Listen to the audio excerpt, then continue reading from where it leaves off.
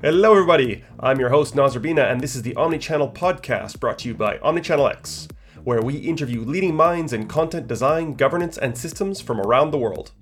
If you like this episode, remember to like and subscribe on whatever channel you're using, and check out omnichannelx.digital for more info on our annual conference, blog, and mailing list for exclusive offers and content. Now enjoy the show.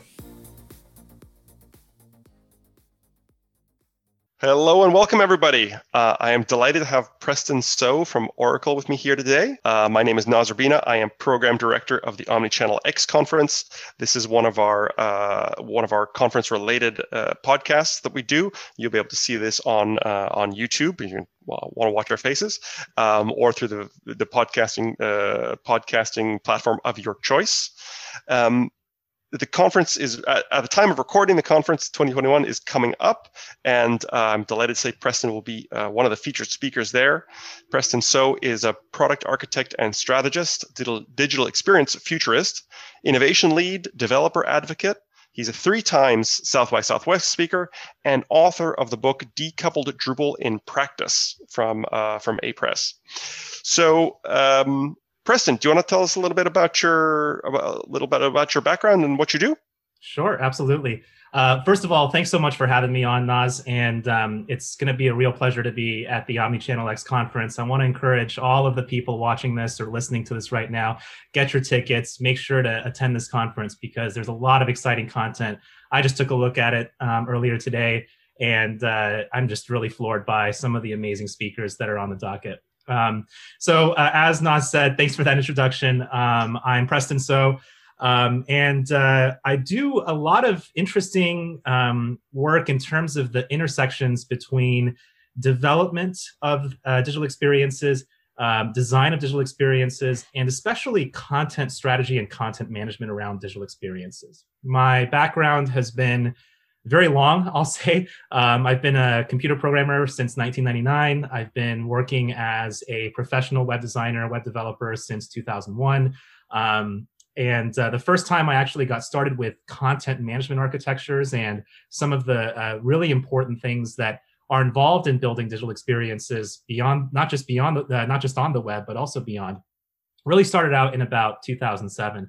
I've got a very interesting background. You know, I started out actually working in web and print design. So a lot of my background is in user experience design, but I transitioned very quickly into content management architectures built on Drupal, which is a very well-known open source content management system. Worked on some really exciting pilots, actually, that were for some of the best known customers and best known companies and organizations in the world. People like State of Georgia, Nestle Purina, building basically voice and conversational experiences for those folks. But also at my time at Acquia, I led our omni-channel CMS strategy, which is really about how we can enable not only developers to leverage all the benefits of these exciting new digital channels coming out, like immersive experiences, like voice and conversational experiences, but also how we can actually marry or perform or create a balance between a lot of the things that we as content editors, content strategists, content designers, UX designers, as well as other people that are in that kind of sphere need to work on, like compliance officers, people who are managing content, people who are planning content. So these days, basically everybody who would come to Omnichannel X. Yeah, exactly. Everyone who's going to be at Omnichannel X, and that's why I say once again, this is going to be a great conference. These days, a lot of my work is focused on that intersection. Because of my wrist, I don't do a whole lot of code work anymore. I don't code full time anymore, but I do a lot of strategy and a lot of architecture here at Oracle about precisely how we can create an experience that is great for the omnichannel, because that's all the rage right now, especially given what's happening currently around the world. But also how we can make sure that a lot of the developers who are building these experiences have the ability to work very closely and in tandem with some of these designers and some of these content strategists. I think one of the things that we've seen, I know one of the things you and I have talked about, Naz, is the fact that a lot of folks have trouble these days with some of the problems they're facing around interacting with developers, interacting with these implementations. And one of those kinds of environments in particular is voice and conversational experiences, as well as immersive experiences where people have issues. And that's where I'm focused today at Oracle. And that's where a lot of my research and a lot of my writing is focused as well, on places like CMS Wire, Smashing Magazine. I just wrote about virtual reality for them, as well as for Aristopart. You touched on a lot there. We're particularly excited. I think that the conference is kind of content design, governance, and systems. Those have always been our 4 pillars. And what you're basically saying is you've kind of been through all of those in your day. And so you're kind of you are the kind of a bit the poster child. The past couple of conferences, we haven't had as much systems as I would have liked. We had lots of content marketers, lots of content strategists, and UX designers, content designers, and so on. But we're trying to get a balanced conference where you can bring your team, and the technical people have got some technical people to talk to. You're having good cross-functional conversations. There's sessions for everybody.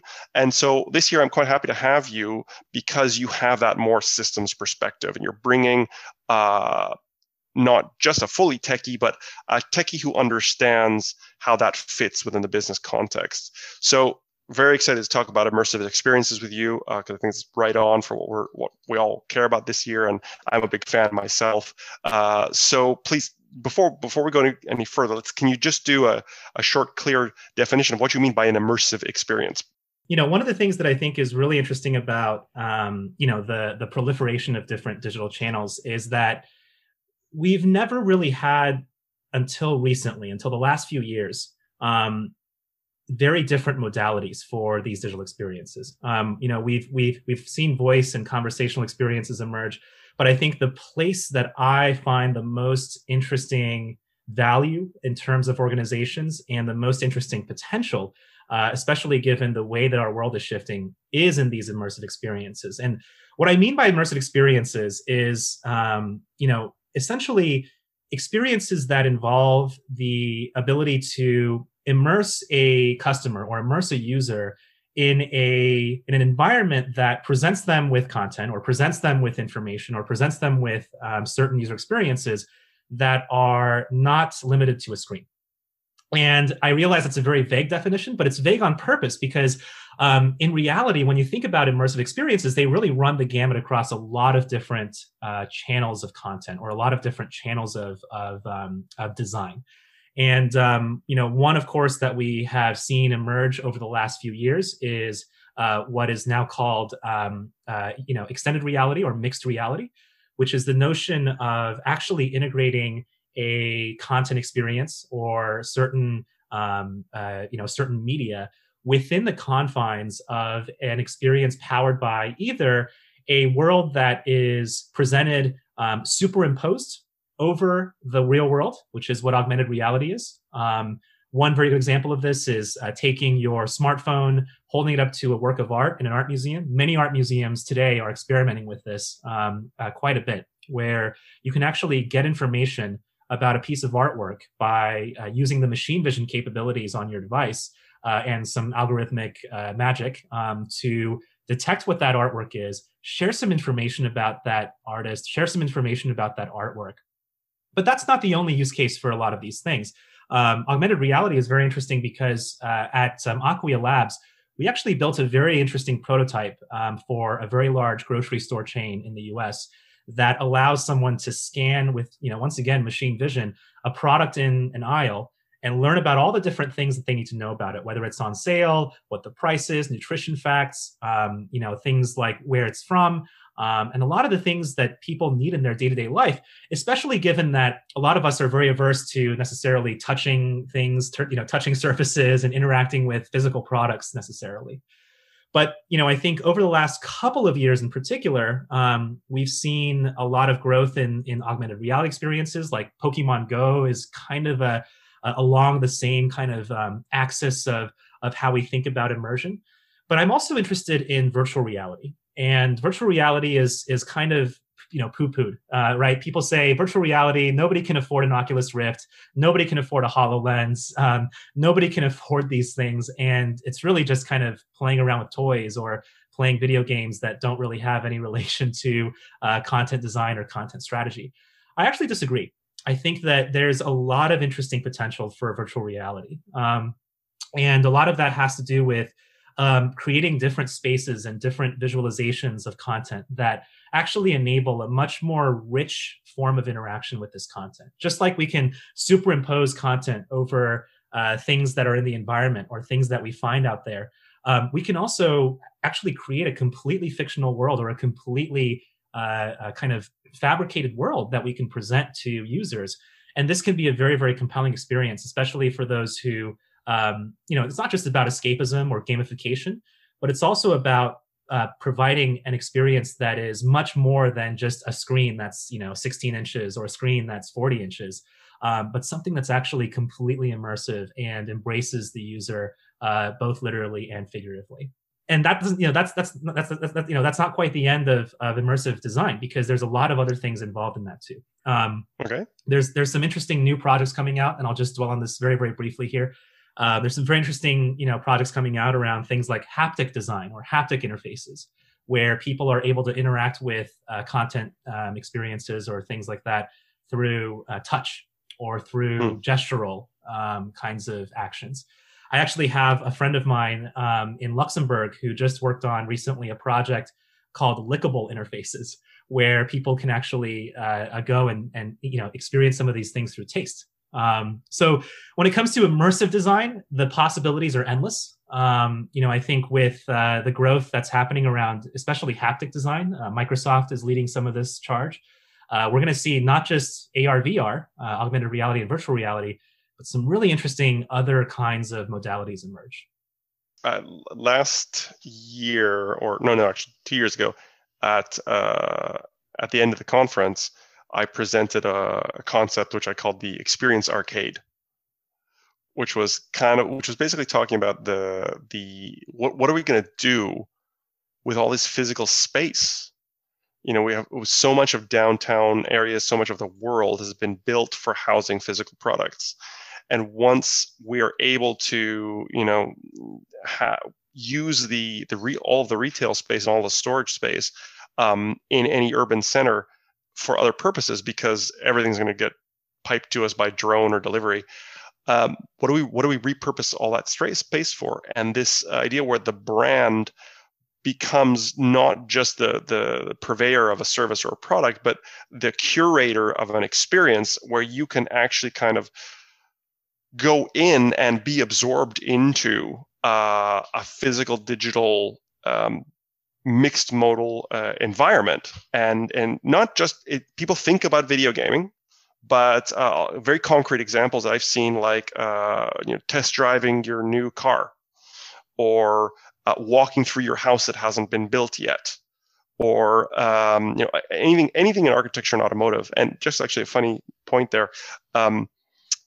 I remember that one of the first times having a discussion with one of my colleagues about augmented reality in production. I was talking about the fact that it's already very widely used. It's extremely widely used. So many of us use it every day. And he goes, "What are you talking about?" And I said, "When you're reversing your car, you have a camera, and it overlays data. It overlays where the car is going to go. It's going to overlays how far objects are. It overlays also this extra information. It augments that reality so that you can have a different experience that your physical body isn't capable of. That's augmented reality." And it was interesting because he said, "No, it isn't," because I think we are very attached to the idea that everything you're talking about is very future. It's very up and coming. But every time it arrives, we adapt to it so quickly, and we integrate it into our life so quickly that we actually think, "No, that's just a rear view camera in my car. That's normal." Augmented reality or immersive reality or immersive design, that's that stuff which is still coming.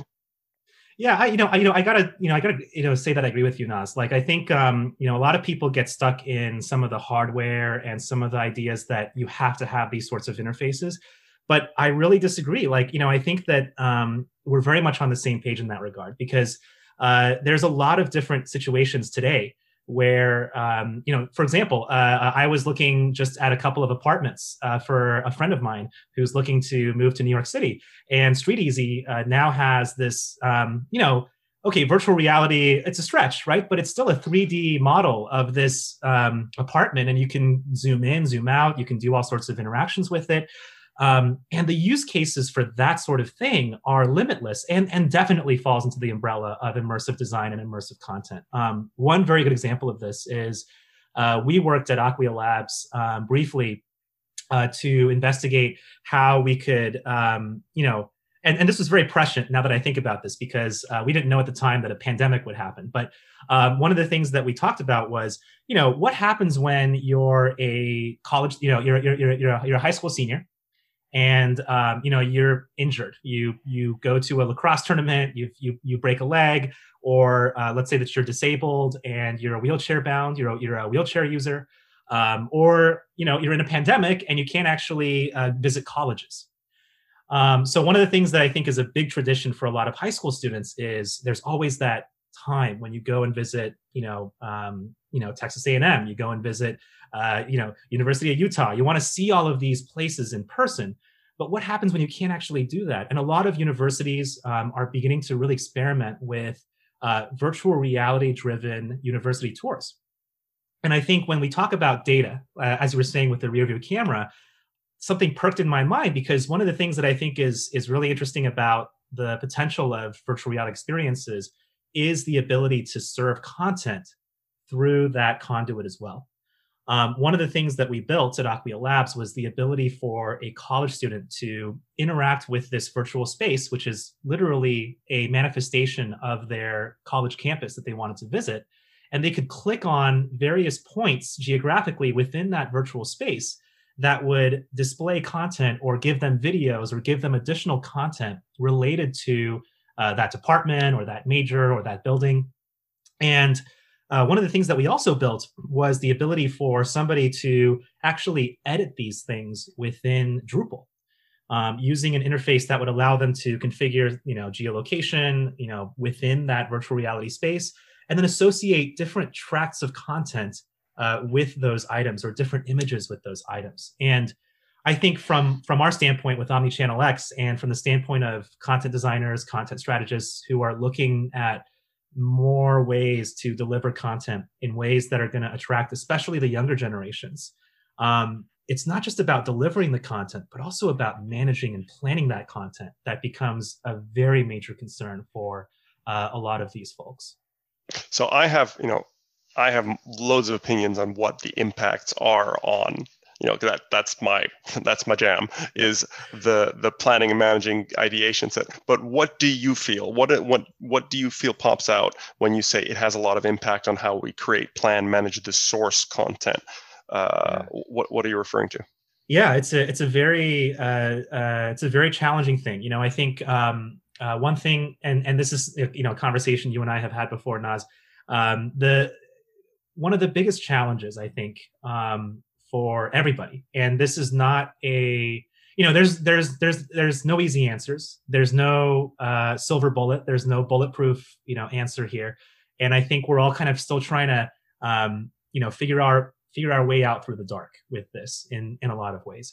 And that is that for better or worse, we have been stuck in a web-based or web-biased paradigm for the first few decades of digital experiences and the first few decades of what I would call digital transformation, even though that's a very overused phrase. In this transition away from print media, and this transition away from a lot of the previous ways that we experienced content, we kind of put all of our eggs in one basket and said, websites are the future, websites are the way, and we didn't really think about or anticipate, and this is in no way to blame anybody, because we all, had this happen to us. We didn't think about the way that the iPhone would, well, Naz, I know you have, a lot of us, didn't necessarily think about like the iPhone coming out, right? Or Apple Watch coming out, or Oculus Rift coming out. So I think one of the challenges becomes, how do you reconcile the fact that we all want to manage content in a centralized place without having any silos, without having any, Duplication, exactly. Not only of the content, but also of technical debt, also of compliance things. I've got you here. You're the perfect person to ask this. Yeah. I have a sense of what that term means, but I don't know if everybody on our podcast listening audience actually knows what the phrase technical debt means. Sure. Could you run us through that before you go any further? Absolutely. No, that's a very, very good stopping point for that. Yeah. As a developer, this is something that comes up very, very often in engineering teams and implementation teams. And that is that you can't ever finish a product to perfection, right? You can't ever create a perfect website. It's not a thing. It's not a thing. And oftentimes during the implementation process or the ideation process, we have to make certain decisions that might narrow or might make our jobs easier in the moment, but actually present barriers down the road or present obstacles down the road. So what technical debt really means is, when you kick that can down the road saying, well, we're going to focus on, let's say that's the year 2012. And people are saying, well, responsive design is starting to become a thing. Ethan Marcotte just wrote a book about it. Mobile apps are starting to become a thing. The iPhone is out now. People are beginning to adopt this, but we don't have time. We don't have the budget to build something that's going to work for both web and mobile. Well, down the road, what happens is in order to reorient your web-only implementation or your web-only development project to something that can accommodate mobile and can accommodate responsive, that's technical debt. And it's not just about future outlooks that you might have missed, sort of these black swan events that you might have missed. It's also about just general engineering decisions that you have to make to deliver a project quickly and get it out the door. Sometimes you have to make certain sacrifices. What language you're going to write in, what database you're going to use, what your user expectations you set, and then deliver to. Okay, yeah, that's a better definition than I've ever heard before. So I'm glad that I stopped you. Yeah.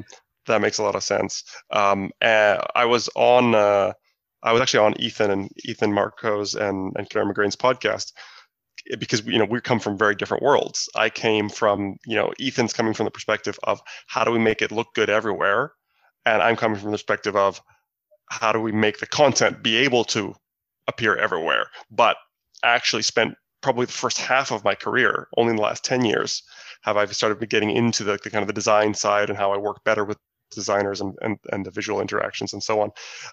So it was a very interesting conversation. And I remember that they were telling me, we're talking about MDOTs.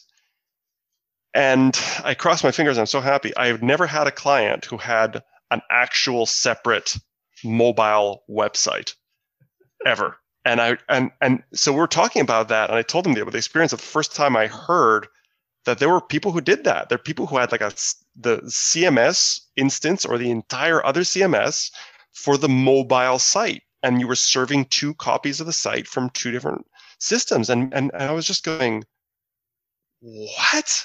Why? How did you ever end up in such a situation? It's like it's I don't know. It's like in Mad Max Fury Road, the movie, where they have the car shoved inside another car.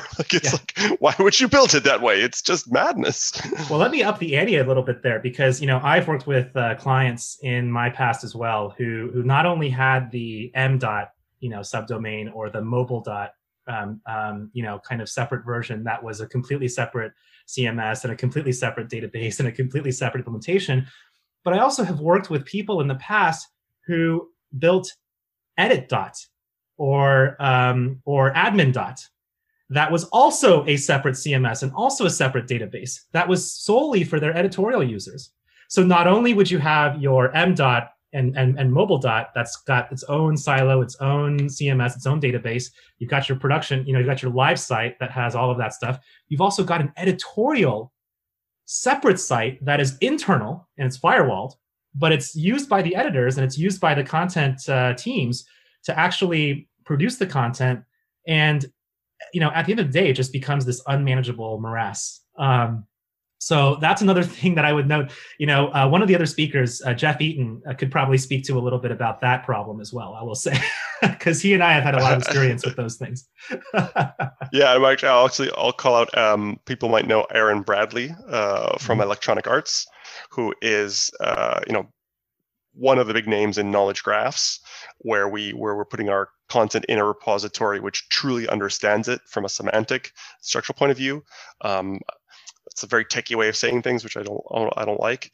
But a database that really understands the difference between when you say this content is about the nose, or this content is about things that are nasal, or this content is related to the respiratory system. You have two equivalent things, and then you have those two equivalent things are the kind of child of another thing. That gets really, like, most systems are not built to work that way, and so it's very hard in traditional databases to make a system efficient, and so that you can add new types of this, new expressions of that, new connections wherever you want. Aaron, and then most of our large organizations are moving in this graph direction, where in the same way that it's so easy for us to understand the relationship between those three concepts, the databases are actually able to understand the relationship between these three concepts. And for me, where you're getting into immersive design, where you're trying to give highly different representations of the same content, but you want to take into account who's there, where have they been previously, what have they accessed previously, what might their preferences be about this experience. Really, like, you are the character in your own immersive video game. So it is a game, but the power of a game comes to the real life. That, I think, is where all these things connect. And so, Electronic Arts is a game maker, and they don't just make the games with this kind of technology. They also use it to understand user behaviors and associate and correlate, people who touch this and people who do that within the games, and then on the websites, and then on the apps, what else might they want to see, or what offers would they be most interested in. And they were able to make huge improvements by taking the whole omnichannel look and putting all that knowledge together in one place in a very human-centric kind of way. I think it's a very powerful way of looking at the world. Absolutely. And I think that sort of unification, that sort of harmonization is actually a good example of technical debt for a lot of these organizations that have previously created these silos, or previously haven't had that overarching or holistic view of their done content. It the other way. Yeah, exactly. They went the other way. And this really brings up, I think, a really interesting point, which is that the world today is something that is becoming more algorithmically driven, more personalized. And I don't like the word personalization, because I think it's a very loaded term. But a lot of our digital experiences today are very much akin to choose your own adventure novels, right? You're not going to have the same user journey happen throughout the interface, the same time twice. It's going to be different every time. A user's going to have a different background. They might have certain language settings or localization settings that differ every time. They might be looking for different things. They might want to have an experience that's very much catered to their search history, very much catered to their cookies and their browsing history within the interface. So it becomes this really interesting concern, because one of the things I think that's going to be interesting with immersive design and immersive content in particular is, how do we build those sorts of things in a way that not only developers can understand, people who are working on machine learning can understand, but also those who are planning and managing content, and also designing these experiences, can begin to understand. And I think these graph-based approaches are very much beginning to kind of peel apart some of these questions and look at what is the way that we can begin to actually manage this content in a way that makes sense to everybody, and isn't just limited to, let's say, a web-based understanding of this content. Because this is the whole reason why the semantic web never quite took off, right?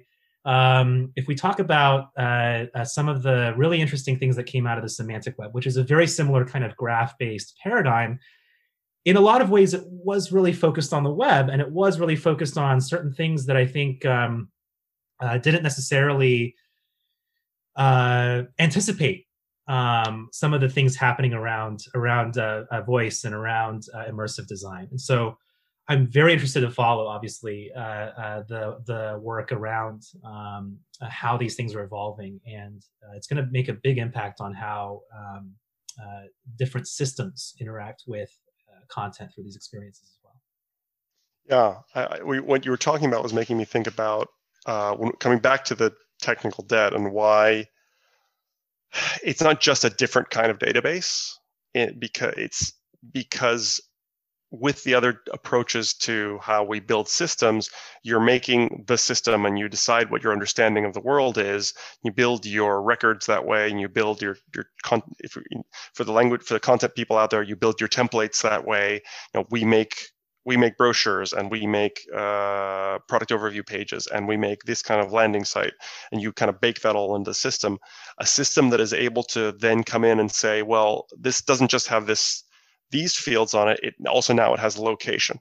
Also now it has time.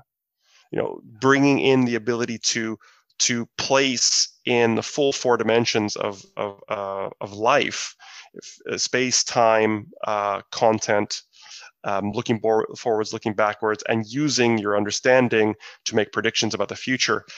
That kind of system is just not what we're used to. We're used to page making systems, very expensive, fancy page making systems. And now we're moving to something that understands human knowledge and can then tie that to human experience. And that's just a new paradigm, which I find so exciting. Yeah, we here at Oracle, we use a word to describe that, which is pageless. Which I think is a little bit biased in the direction of pages still, because it doesn't. Because you're still referring back to the page. Still referring back to the page, exactly.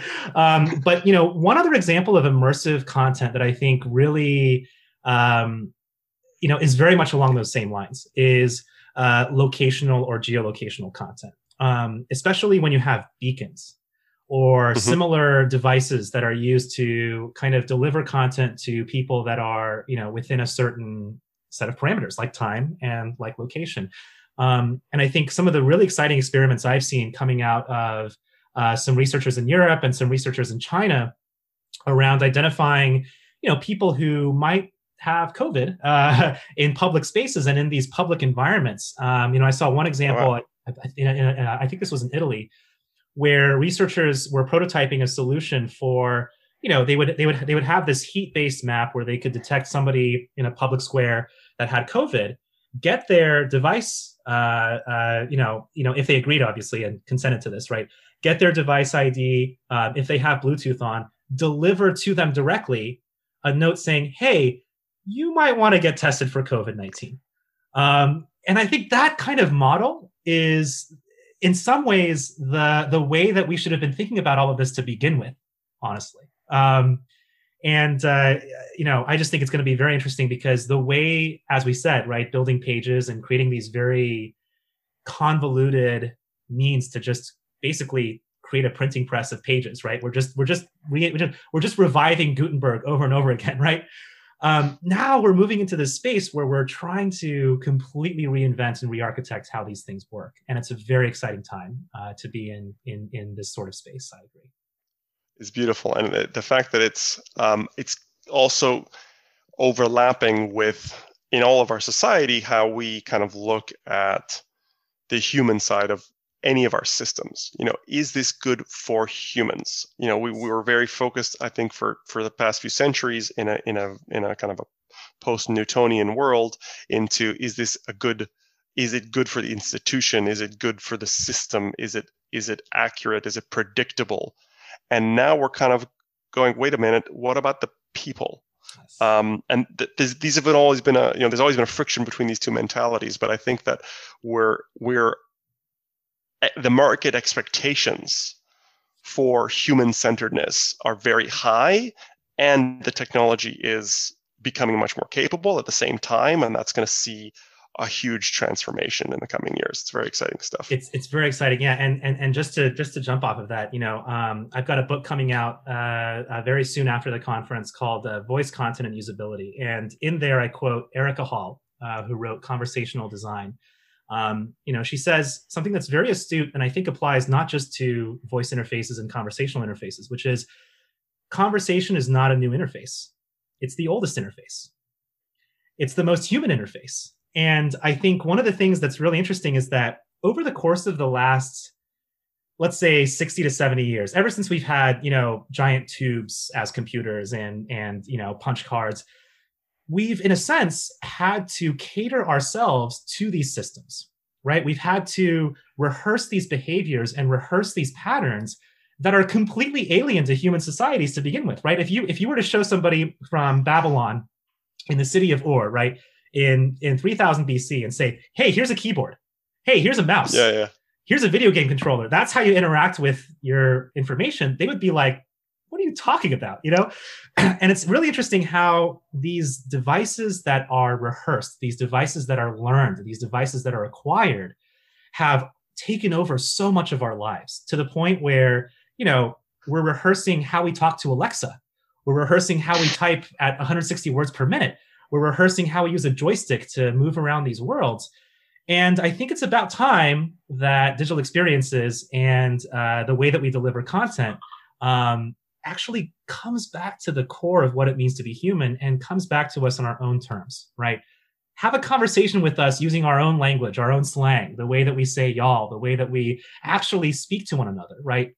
Have an interaction with us through augmented reality or virtual reality that actually makes sense given how we move through our physical spaces and how we interact with our physical environments. That's, in a sense, it's going to be like a renaissance of these things that will bring us back to a more humanistic view. Yes, exactly. It'll bring us back. Of normalness. Exactly. Yeah. I just read yesterday this thing about this professor who took a year off the internet, and all the things that he learned from the fact that these devices are mediating so much of our lives, that we're letting these large corporations or letting these systems that might algorithmically actually harm inclusion or harm equity in our society. We're actually letting them really overtake a lot of our biological capabilities. And see, you just started a whole other podcast there, which I would love to have you back on. We're running a little short of time, but really, I would love to talk about exactly that. I want to thank you so much for the time you have contributed to us. We have to come back to this. This is that you just touched on my most favorite topic, and where the dark side of this. We're so excited about it. We're so excited about the power of the algorithm, but there is something wrong with handing out so much control of really culture to machines, which we don't fully understand. But okay, promise you podcast. Can I get a promise that we'll come back and talk about that some other time? Yes, absolutely. You've got my word. Fantastic. So you heard it here first, folks. Preston and I, we're going to go deep into the Black Mirror. Before he goes, I want to mention that as a speaker, you can use Preston's speaker code, which is SPK. So Sierra Papa Kilo 2125. When you register to get 25% off any package for Omnichannel X. And as we were saying earlier, Omnichannel X is a cross-functional event. We're seeing it really popular with teams. They, bring if you are a content strategist, bring your developer. If you're a developer, bring your content marketing colleagues. If you're social media, bring your regular product marketing folks. It's going to be online this year, if you haven't already noticed on the website and all the different materials. So that means you can come from anywhere in the world. We're running a longer time, longer agendas. It's going to be very friendly. We put all the discussions in a time zone, which is pretty much good for most time zones in the world. So you can get lots of discussion time, lots of panels of experts and stuff like that. Check out omnichannelx.digital if you haven't already. Preston's on there on the speaker list, as is myself. And that code again was SPK Sierra Papa Kilo 2125 for 25% off. And then if you do come as a group, you can get another 20% off. So this year, we're hopefully back in live next year. So these kind of prices will not stay around. So take advantage of joining, because that'll get you the participation, the groups, the recordings, and the transcripts. And we hope to see you all there. Thank you again, Preston, for all of your sage wisdom. And I'm looking forward to talking again soon. Pleasure to be here, and see you on the conference. Thank you for listening. This has been the Omnichannel Podcast with Naz Urbina, founder of Urbina Consulting. Drop us a comment on our LinkedIn or Twitter and let us know what questions you would like answered next time and who you'd like to hear interviewed. See you then.